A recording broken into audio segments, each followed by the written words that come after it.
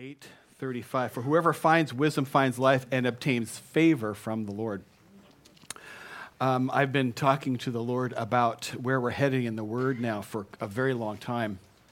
In fact, when Lisa and I first came to the church, and I think that we're pretty close to right about 9 years ago, when we first came to pastor the church, I spent quite a bit of time in a discussion with the Lord before that. Okay, if I'm supposed to go lead this group of people, why? Lord, what is it that, what is it you want to do? And the Lord gave me very clear vision and word for what was supposed to become foundational for our role as leaders here. And of course, that somehow leaks into the way we lead. And over the last probably maybe 18 months or 24 months, the Lord has suggested that it not be a good idea for me to go back and cover some of that territory again.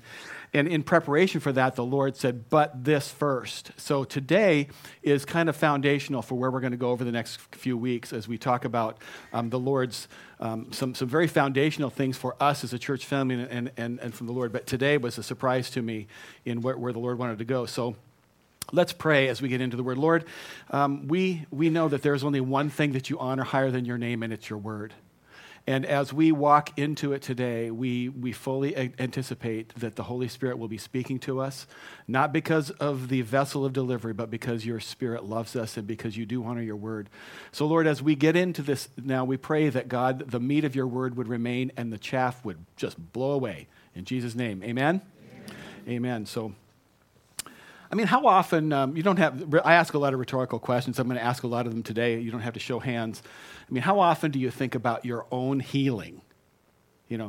Maybe there are things going on in your soul right now and you feel under so much strain that you don't think about anything else.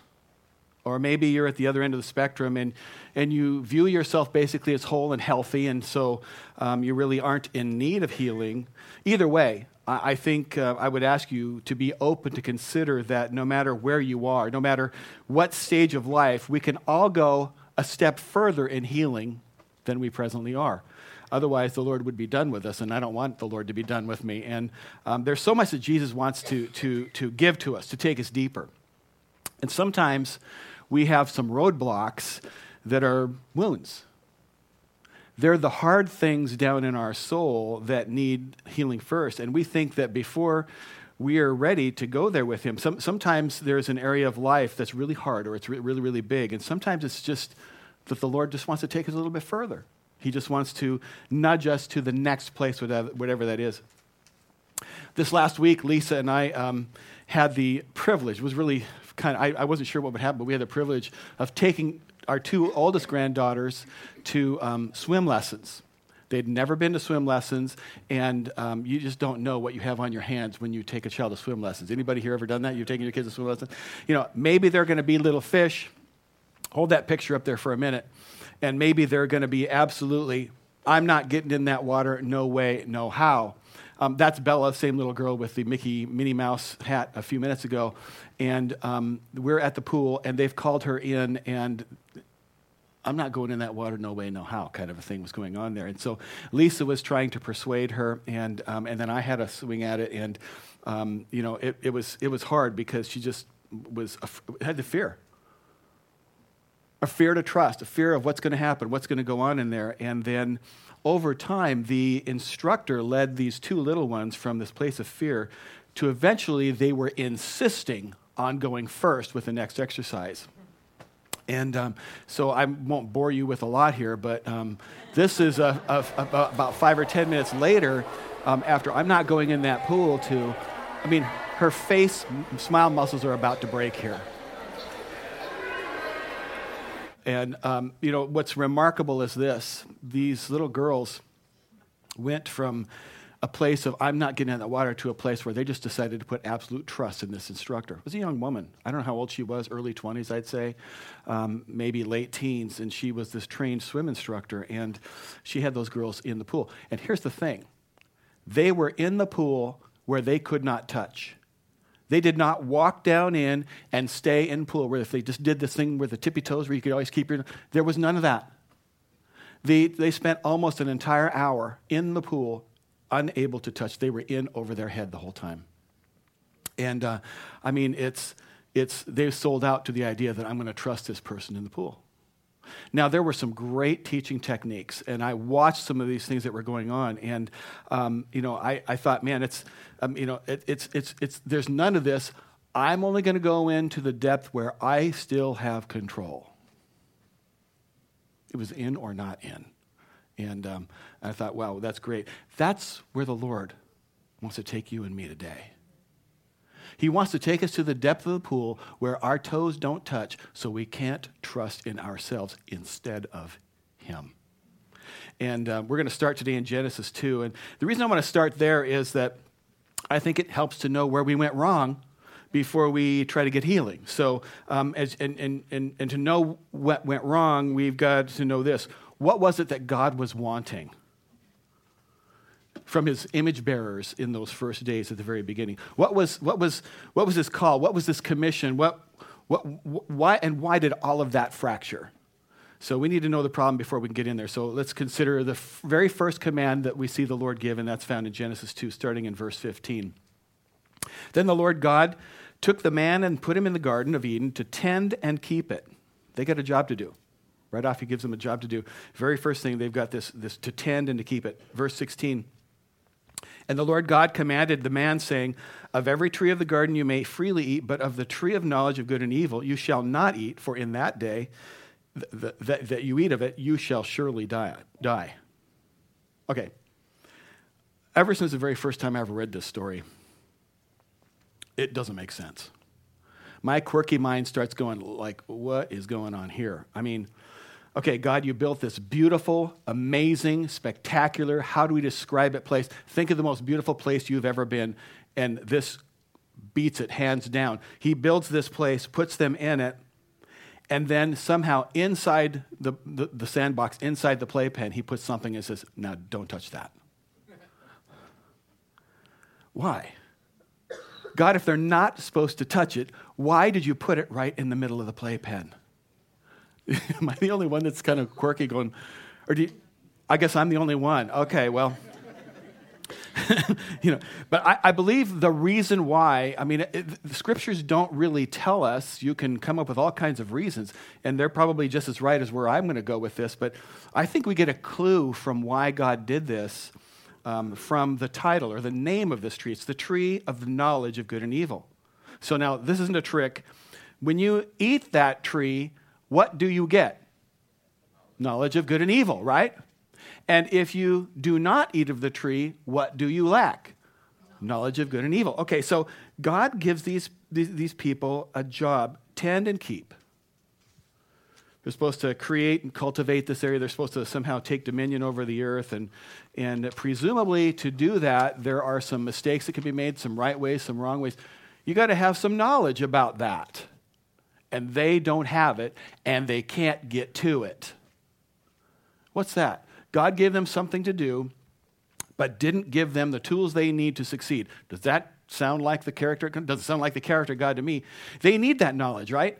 And they got to have that. So where are they going to get that knowledge if not from the tree?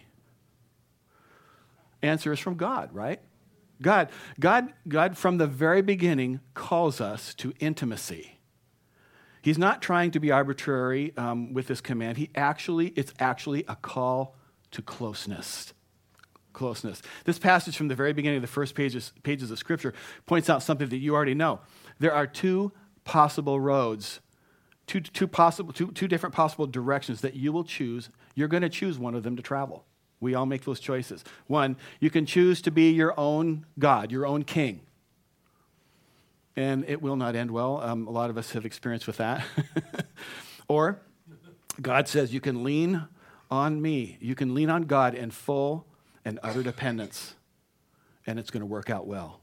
You step into the pool too deep for your toes to hold you up, and there will be shalom. There will be peace, and everything's going to work out the way it's supposed to. Those are the two possible options here for people. Our 4 granddaughters are all still young. And by the way, I get permission from their parents, before I show pictures and tell stories about them. But they're all still at an age where if their parents weren't there for them all the time, they wouldn't be able to survive. Young children have to have supervision and upbringing all the time, or they can't. Those girls have to fully depend on mom and dad for everything, protection, shelter, food, all that kind of stuff, right? They couldn't make it on their own.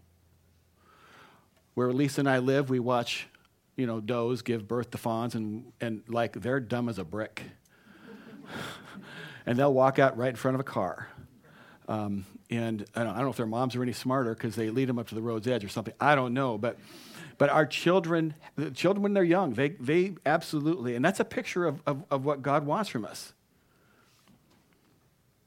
He wants us to put him in a place where if he doesn't come through, we wouldn't be able to survive. And the good news is he always comes through. That's the good news.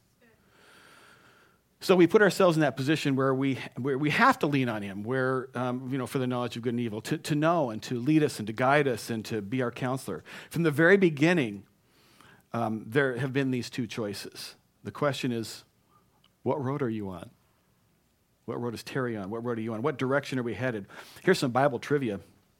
I think it's trivia, but it's relevant to me because it forms a pattern. When God drove them out of the garden, do you know, maybe you don't know, which direction he drove them out? The answer is to the east. The scripture says that he drove them out to the east. And you've heard the phrase east of Eden, and it's a scripture in it. That idea, east of Eden, is now become this cultural concept of walking away from God, of walking away from your Creator, walking away from intimacy with our Creator. And that pattern seems to come up in the Old Testament, in the Scriptures, again and again and again. Cain kills his brother Abel, and it says he gets banished further towards the east. Lot departs from Abraham, and clearly that was the disobedient choice in that story, and he goes east. The story of human pride and rebellion, the building of the Tower of Babel, that whole group of people were migrating east, away from God. This pattern in Scripture is what it looks like when we keep walking away from the garden. It's all these examples of going east, of people saying, I can do it. I've got this. I'm okay without you, Lord. It never works out well. Yet they go further and further and further into dry land, into desert, and they go further and further away, and away from the garden, away from the oasis, away from intimacy, away from the beauty. In the next chapter after Babel, we'll run into this character named Abram, who later becomes Abraham, and he's referred to as the father of faith for good reason. And you study him as a character, and the reason that he's called that is because he's the first one who says, no, I'm going to trust God. I'm going to lean into God. I'm going to believe. And God calls him to leave everything that he knows at one point and say, go to this unknown place. And Abraham says, okay. Wow, that's crazy. That's faith. I don't know where I'm going. I don't know what's going to happen to me when I get there. But Lord, I trust you. I trust your heart for me. And so I'm going to go. I'm just going to go. Why? Because I trust you, Lord. I trust you. Scripture actually says that Abraham went a specific direction. Take a guess which way it was. West. He went west. He specifically goes back towards the direction of the garden. He's going back towards the place of walking with his Creator. He's going back towards intimacy. Another example that you'll see in Scripture is both the tabernacle and the temple. God gave very, very explicit directions about the construction of both of them. And in both instances, he said to them, place the entrance facing east. So when people walk into the temple, walk into the tabernacle, they're going west. They're going towards the Lord. It's interesting also, I don't want to make a theological case of this. It's just interesting to note that the Lord also had them decorate the inside with all kinds of images of trees and leaves and flowers. Sounds like a garden to me. And it's interesting. But God wants to bring us to this place, bring us back to this place of shalom, this place of beauty, of intimacy and healing. The question, of course, for today is obvious. Are you on that trajectory? Because living by faith, living by trust puts you on that trajectory. It puts you on a course of encounter with the Lord. Or you can say, I got this. I can do it. I'm the boss of me. I don't need, and then that road just leads further and further and further away from him. Not to joy, not to intimacy, not to life. And all of this was God's design from the very beginning. 2 trajectories, 2 roads. Which one are you on? Which decisions are you making? What road are you choosing? In the Bible, in the study of the Bible, if you do that much, you'll encounter someone who will mention to you, so it'll be me today, something called the rule of firsts. When you see the first time something happens, the first time God says something, the first time God does something, the first, it's just always really good to pay attention. There's usually something important going on. And so God's first response to sin is particularly, I think it's a big deal. Sin enters the world, and the people go east, and the peace, the shalom is broken, and then God has to address this issue with sin. What's he going to do? What's his first response? And would you agree, he had every right to just say, okay, I'm starting over. Clear the table, snap, you're gone, I'll start over with something different. He could have done that, right? Obviously, he didn't do it. We're here. Thank you, Lord. And he could have said, what are you thinking? I put you in the garden. I told you what to do. You lasted, 3 verses? Or some number of verses. Okay, so, but that's not what happens. The very first thing God does as a reaction to sin is this. He asks a question. Genesis 3:9. Then the Lord God called to Adam and said to him, where are you? Now, this might be one of the weirdest things in Scripture, too. Because if you understand about God, does he really need to ask any questions? Does he not know where? He knows where Adam is. He's asking this question, where are you? Okay, why is he asking that question? I think he doesn't need the answer. I believe he's asking that question because he wants Adam to hear the answer. You know, he's saying, Adam, do you know where you are now? That's God's first response to sin. First response to sin is not condemnation, it's not guilt, it's not shame. It's God moving toward Adam and Eve. Then the Lord God called to Adam and said to him, where are you? It's like this father, this father's heart crying out, why are you hiding? You don't have to run. Verse 10, so he said, I heard your voice in the garden, and I was afraid because I was naked and I hid myself. Then comes a second question. And he said, boy, this is great parenting, by the way. You parents, when you have an encounter with your kids, ask questions. Anyway, and he said, God says this to Adam, who told you you were naked? First question, where are you? Second question is, who told you you were naked? Who told you weren't good enough? Who told you were condemned? Who told you to hide? Because that was not my voice from the very beginning.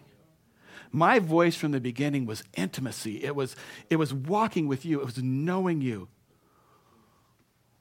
What voice do you listen to?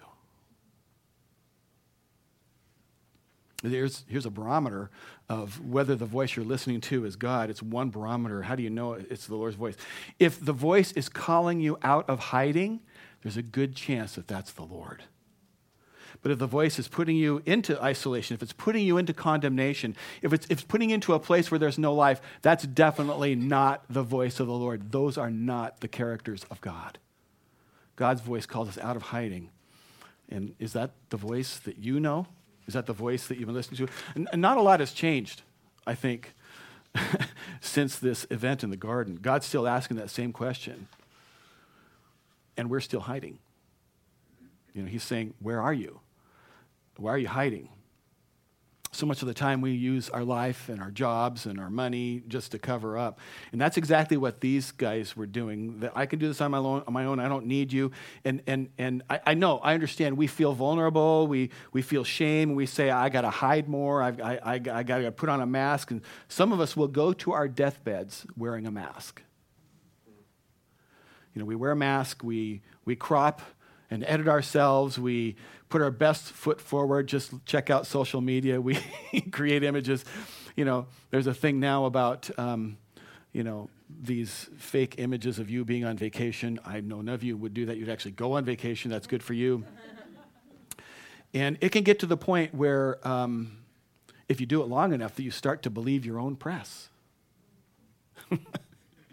The thing is, God doesn't want us on that treadmill. He doesn't. By the way, treadmills are terrible. I mean, you're running and you're running and you're running and you're getting nowhere. You get nowhere, right? So I'm on the treadmill, I'm fighting just really to stay in the same place I am. I'm exhausted, I'm tired, I'm burned out. All of that just to keep up an act. At the same time, the voice of God is calling us out of hiding. And way, way back in the Old Testament, we get this description of how the people of God respond to that question, where are you? Are they going to listen to him or are they going to not listen? We could summarize the Old Testament. I mean, this is way unfair to summarize the Word of God, but for the sake of time, I'm going to summarize the entire Old Testament for you in a few sentences. At the beginning, creation is cracked. It's fractured. It's broken. And here's the thing. God does not throw it away. I love that. God promises, he makes this promise to Abraham. He says that he's going to put the world back together. Oh, and by the way, Abraham, I'm going to use you and your family to make it happen. He says, I'm going to use the very people who broke it to fix it. That's grace. By any measure, there's grace going on. So Abraham's lineage turns into Israel, and all along these descendants of Abraham think that they're the solution, but every step of the way, they're actually realizing that they're part of the problem, not the solution. And then, there's something deeper and bigger going on here. Sin has caused this huge fracturing of the cosmos. The peace is gone. And as you study the Old Testament, you realize, even about them, not only about them, but about ourselves. We're infected. We're infected.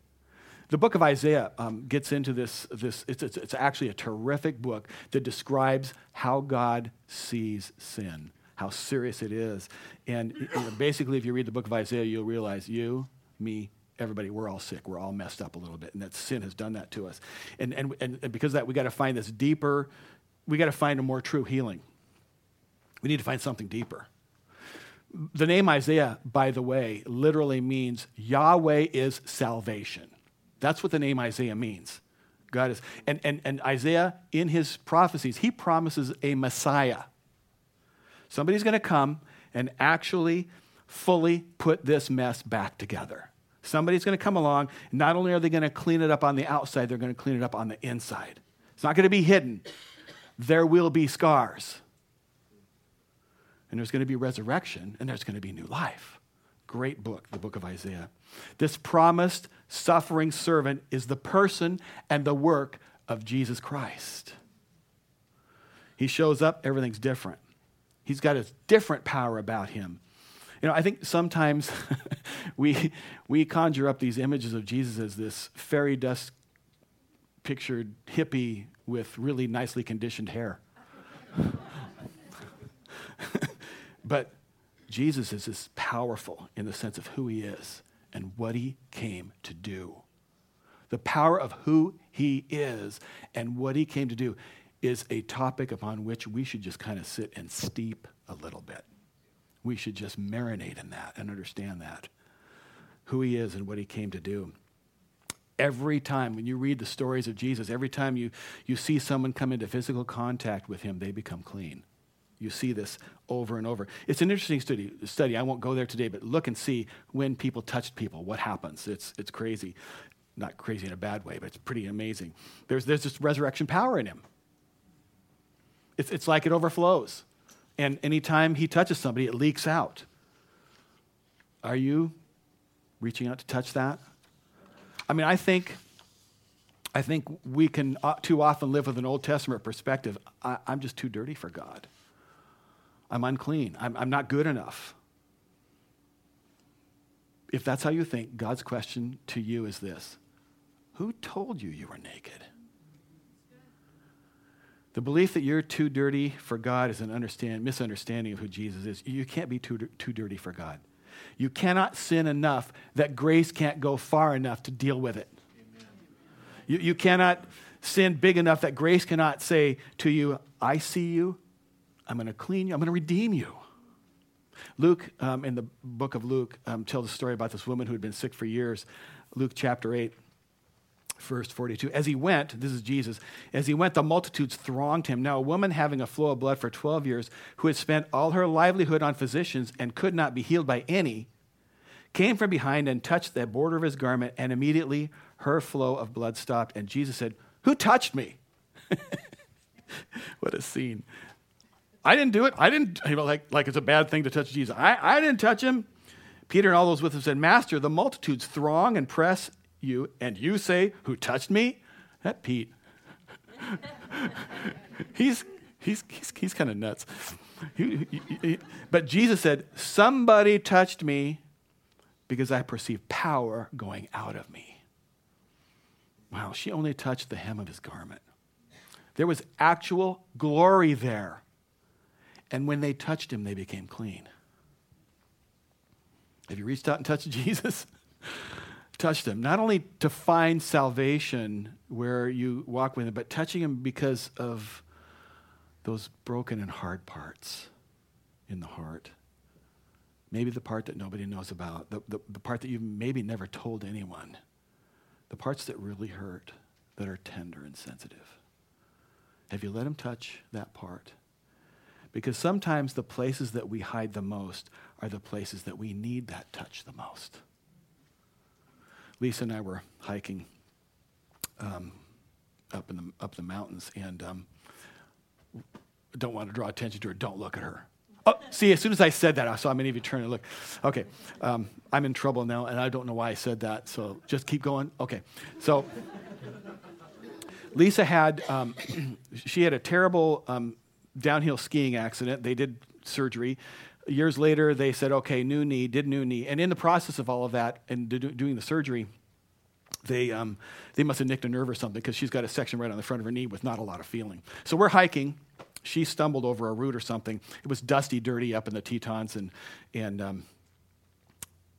when she got up, she didn't realize it, but there was, this is gross, a big old flap of skin was kind of, and blood was going down the leg. She didn't know she was hurting. It's like, and it was kind of a dirty, dusty mess. Well, the thing was, we were way up in the Tules at this point, way up the backside of a we were way off, a long ways from a car. We had no choice but to hike out. So we finished our hike, and I go find a ranger, and I said, hey, can you fix this? And they said, oh, go take her to the clinic, because, there was like a dirt inside there. It was pretty icky. And kind of a real cool Frankenstein. If you're a little boy, you would have loved it.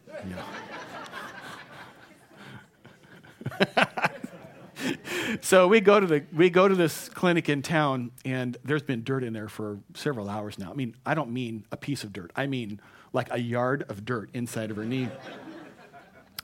And they took quite a while to clean that out. Before any healing could happen, they needed to clean that wound. Because if they don't clean it, it can become infected. And if you have a wound that gets infected, you can actually die from it. Covering it up just doesn't help. And some of us, maybe that's a picture of us spiritually. How many of us have these deep wounds, maybe spiritual wounds, where don't put any hands up. Our normal reaction is just to cover it up. It's a place you don't want to tell anybody about it. And if anybody would touch that tender nerve, you cringe. Don't touch that. I'm not going to show you that. What would that? Maybe you're fine, but maybe. What's that thing in your life that when your close friend gets close to it, you say, back up. Back up. I don't want to share that. I don't want to be honest with you about that. I can't be that vulnerable. And here's the thing. Covering it up doesn't help. Does not help. If it's bad enough, you can get an infection from it and you can die. You can actually die from an infection. By the way, that's why people sometimes in their 30s or 40s or 50s, and all of a sudden their marriage just blows up. Why? Because they didn't deal with something that was infected back when they were 18.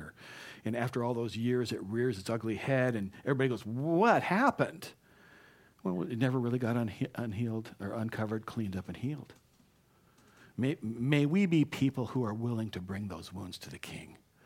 He can clean them. Jesus can clean them. And I know they might be big.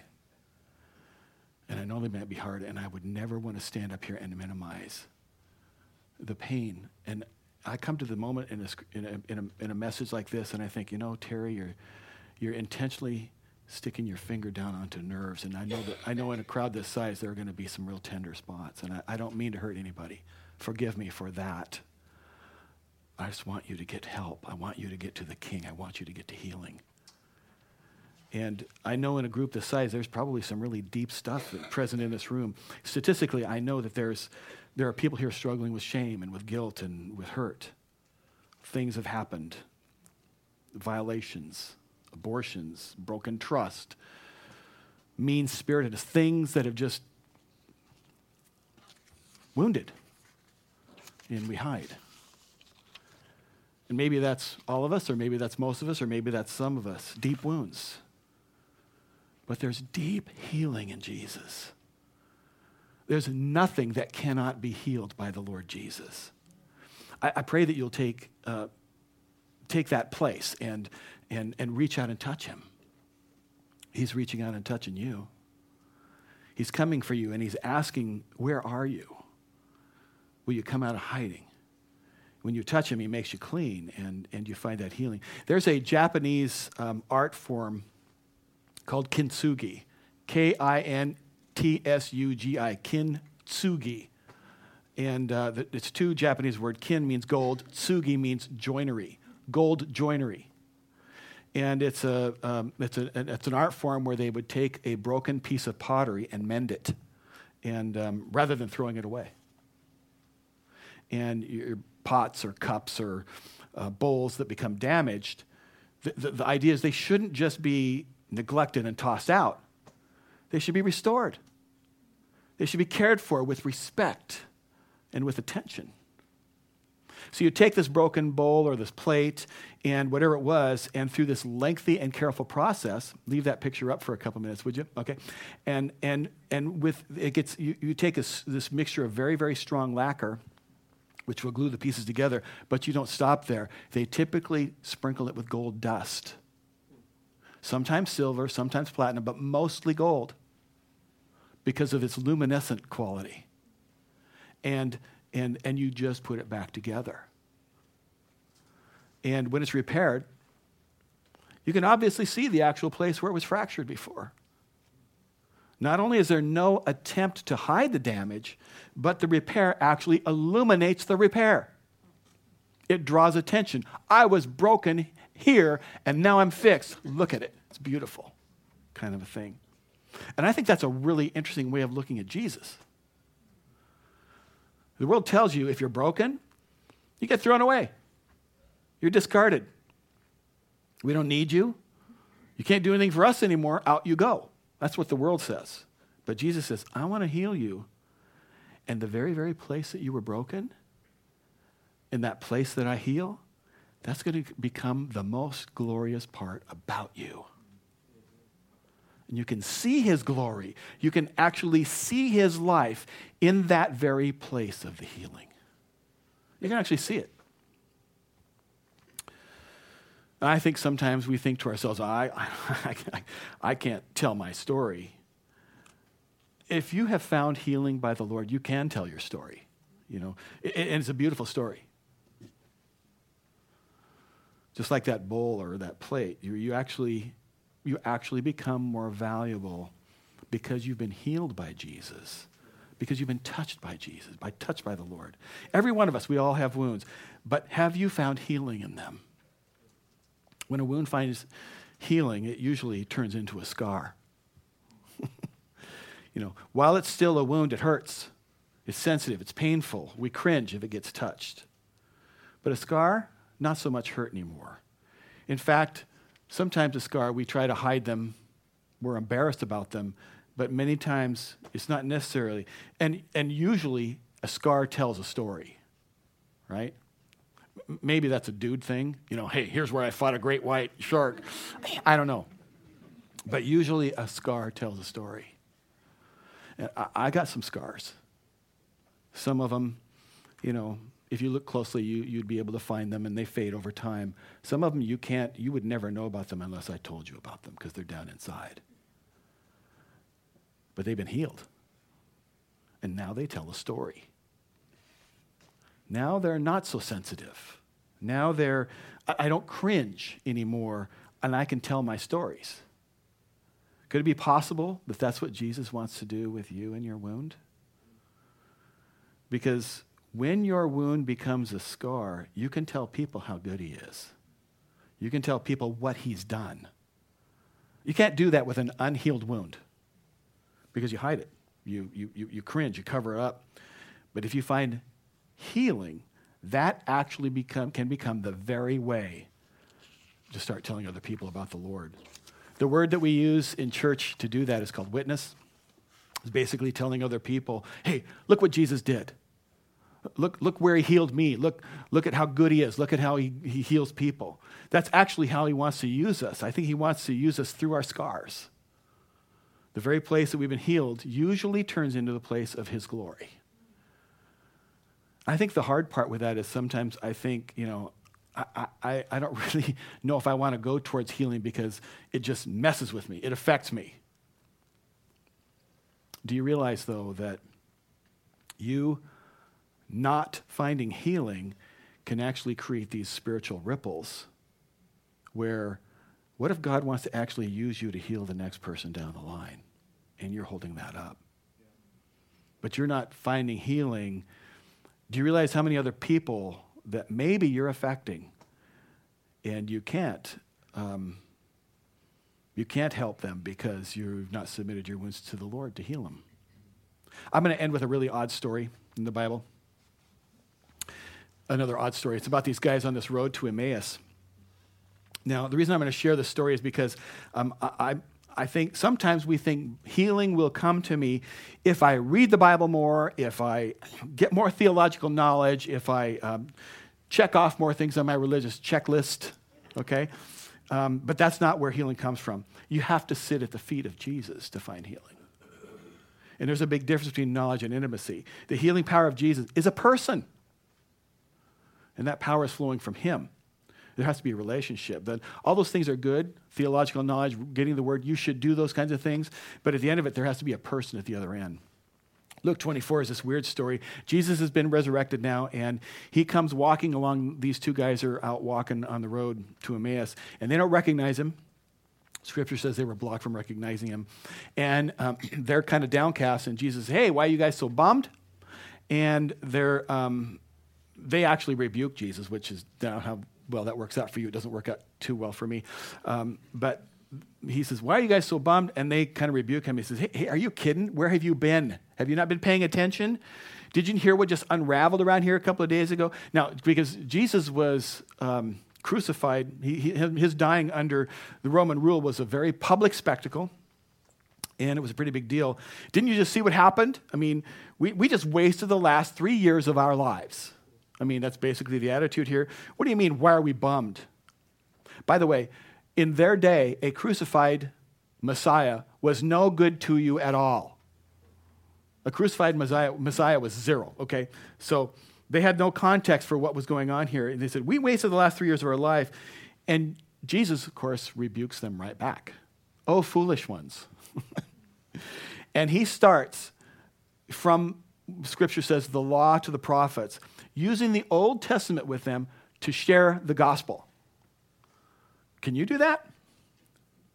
Can you share the gospel from the Old Testament alone? Because there was no New Testament, and Jesus had to share with them. He's walking along with them, and he's sharing the good news. It's possible to do. You should get that skill. It's a good skill set to have. And he's explaining to them using everything from the law and the prophets. By the way, the law is the first 5 books of the Old Testament. The prophets is everything except literature and poetry. So it's basically what all the prophets said in the first 5 laws. Okay, so he's sharing with them the good news. He's sharing to them that these things had to happen. This was supposed to happen the whole time. You guys just weren't paying attention. You guys were reading your scriptures, but you weren't seeing it. He's walking along with Jesus Christ himself is walking along with these guys, this page by page Bible study. He's their personal Beth Moore walking on the road with them. And this is supposed to happen the whole time. It's supposed to happen. You guys weren't paying attention. And wow, they're getting a Bible study. And you'd think that, this is going on. The heavens would actually crack open, and it would just be this insane moment, and confetti would be falling, and the whole thing, God himself revealed in the flesh, walking with them, describing the scriptures, right there in person. Nothing happens. No lights go on, nobody's home. Have you ever shared the good news with somebody and nothing happens? Don't get discouraged by that. They're just on the road still. They haven't got there yet. The Holy Spirit has to get in there and do what the Holy Spirit does. You realize that you can never intellectually persuade someone to salvation? It's not possible. If you could persuade somebody intellectually to salvation, you wouldn't need Jesus. I know you people have amazing horsepower in your heads, but it's the Spirit that saves. So don't get discouraged when you share the gospel and the lights don't come on. You plant the seed, let the Holy Spirit do what the Holy Spirit does. Don't worry about the part that you're not supposed to do anyway. Hours later, they're just about home. And they basically say, hey, stay for a meal. Verse 29, but they urged him strongly, saying, stay with us, for it's toward evening, and the day is now far spent. So he went in to stay with them. When he was at the table with them, he took the bread, blessed it, and broke it, and gave it to them, and their eyes were open, and they recognized him.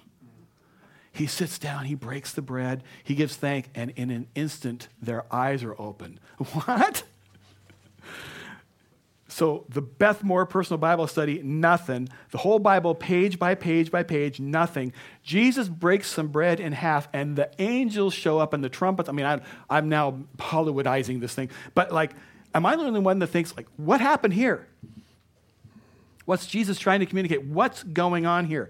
It's a picture of two ways, one right and one wrong, of how we try to follow Jesus. How many of us, maybe we've tried to be the first people where if only Jesus could show up in my room. If only Jesus could show up with all the answers. If only Jesus could show up with all the facts and give me all the theology, then I'll be okay as soon as I get a personal explanation from the Creator. That's pretty extreme, but that's where most of us perch. I need God to show it to me. I need God to speak this to me. So that's what we dream for. If only he could show up in my life and fill in the blank. But Jesus wants the second approach. To be a follower of mine, he's saying, sit with me. Share a meal with me.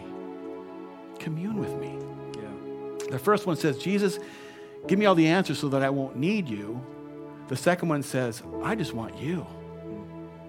I just want to sit at the table with you, Lord. Do you want the right answers from Jesus, or do you want to actually sit at the table with the King? Because that's the invitation. The invitation is a feast. The invitation is a wedding party. Come dine with me. Sit with me. Know me. Get to know him for the rest of time. May we be people that when God asks the question, where are you? Our answer will be, I'm sitting right here next to you, Lord. I'm going to pray in just a minute, but I'm going to mention this to you that at the end of all of our services, there are leaders up front who they burn in their soul just to pray with people. They don't want to know all your secrets. Share them, don't share them. That's not the point. The point is they want to pray with you and for you. And they'll be up here again at the end of the service in a few minutes. It's not a time for you to go get counseling. It's a time for you just to go up to someone and say, my heart's broken. That's all I can share. They will take that and run with it to the King. And you'll be prayed for. Or you can share whatever you want. But let somebody pray with you. Let's pray as we close. Lord, thank you for the scriptures, God. But even more than that, I want to thank you for fellowship and relationship with you, God. Drive that home into our souls by the power of your Spirit. Let an overflow of healing come upon us, Lord, as our intimacy with you increases. Because that's where healing comes from. Healing comes from the power of being so close to you, Lord, that it starts to wash off on us. Father, we thank you so much for that. In the precious name of Jesus, amen.